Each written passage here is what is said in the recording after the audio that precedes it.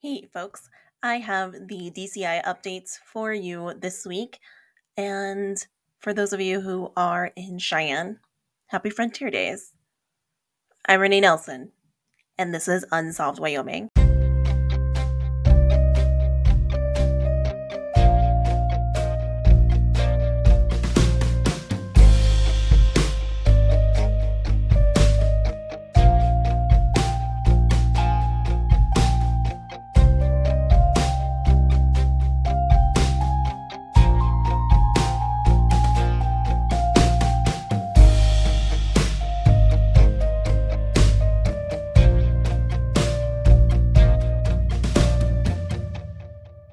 All right, so you have the DCI updates from me. Desiree was unavailable to record this week. The mother of a missing juvenile posted on the Missing People Wyoming group asking for assistance. Her daughter was found a few days later. The Natrona County Sheriff's Office put out a press release regarding a missing hiker that was overdue on Muddy Mountain. The 74-year-old man was found shortly after. 5 cases have been removed from the DCI database, 1 from Fremont, 3 from Laramie, and another from Wind River. 3 cases have been added. Alyssa Fletcher, age 16, was last seen on July 17th, 2023 in Fremont County. She is a Native American female, approximately 5'9", 135 pounds, with brown eyes and black hair.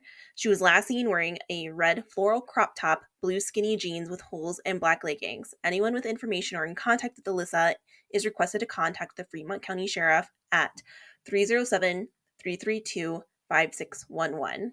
Alexa Marie Powers, age 15, was last seen on July 16th, 2023 in Fort Collins, Colorado. She is a white female, approximately 5'4", 120 pounds, with brown eyes and brown hair. She has a tattoo of 666 on her knuckles, snakes on her forearm, Playboy on her right thigh, and butterflies on her arm. Anyone with information or in contact with Alexa is requested to contact the Cheyenne Police Department at 307-637-6500. Lamia Brown, age 18, was last seen July 15th, 2023 in Riverton, Wyoming. She is a Native American female, approximately 5'5", 160 pounds, with brown eyes and brown hair. She was last seen wearing a blue hoodie, gray sweatpants, and black Nike flip-flops. Anyone with information or in contact with Lamia is requested to contact the Riverton Police Department at 307-856-4891. And of course, with all cases, you can contact the Wyoming Division of Criminal Investigation at 307-777-7181. And you can submit tips anonymously on their website. One last thing before I go is we are in the height of county fair and rodeo season. And so we still have a few more events going on through the end of August, I believe. And then we're, back into school season. So things to think about and remember in terms of safety. 1, always stay in a group. Make sure you go off in pairs and be aware of your surroundings.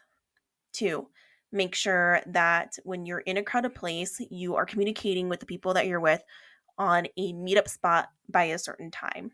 Make sure your cell phone is on vibrate so that way you can feel it when somebody's trying to get a hold of you. Don't go to the bathroom alone if you can help it. It's always good to go in pairs. And as cute as somebody may be, maybe always bring somebody with you if you plan on meeting a new friend. Human trafficking is real, y'all. We've had a few human trafficking rings broken up at Cheyenne Frontier Days in the past, and we don't want to see anybody. And as we know, Frontier Days is all about having fun, kicking back, enjoying that rodeo culture that we love and identify with so much here in Wyoming. However, make sure you're being smart, right? So along with those tips I just shared, make sure you're watching your drink, taking a drink only from bartenders, don't leave your drink unattended, and make sure you're not drinking so much that you are unaware of your surroundings, and use the buddy system. I cannot stress that enough. Use the buddy system. And this goes for both men and women.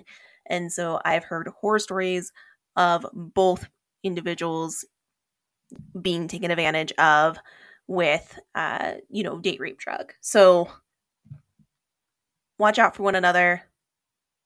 Watch out for yourself. Two last things that I wanted to mention, folks, before I wrap up is we ride for her, Writing for Resilience, and it is for the Red Sand Project.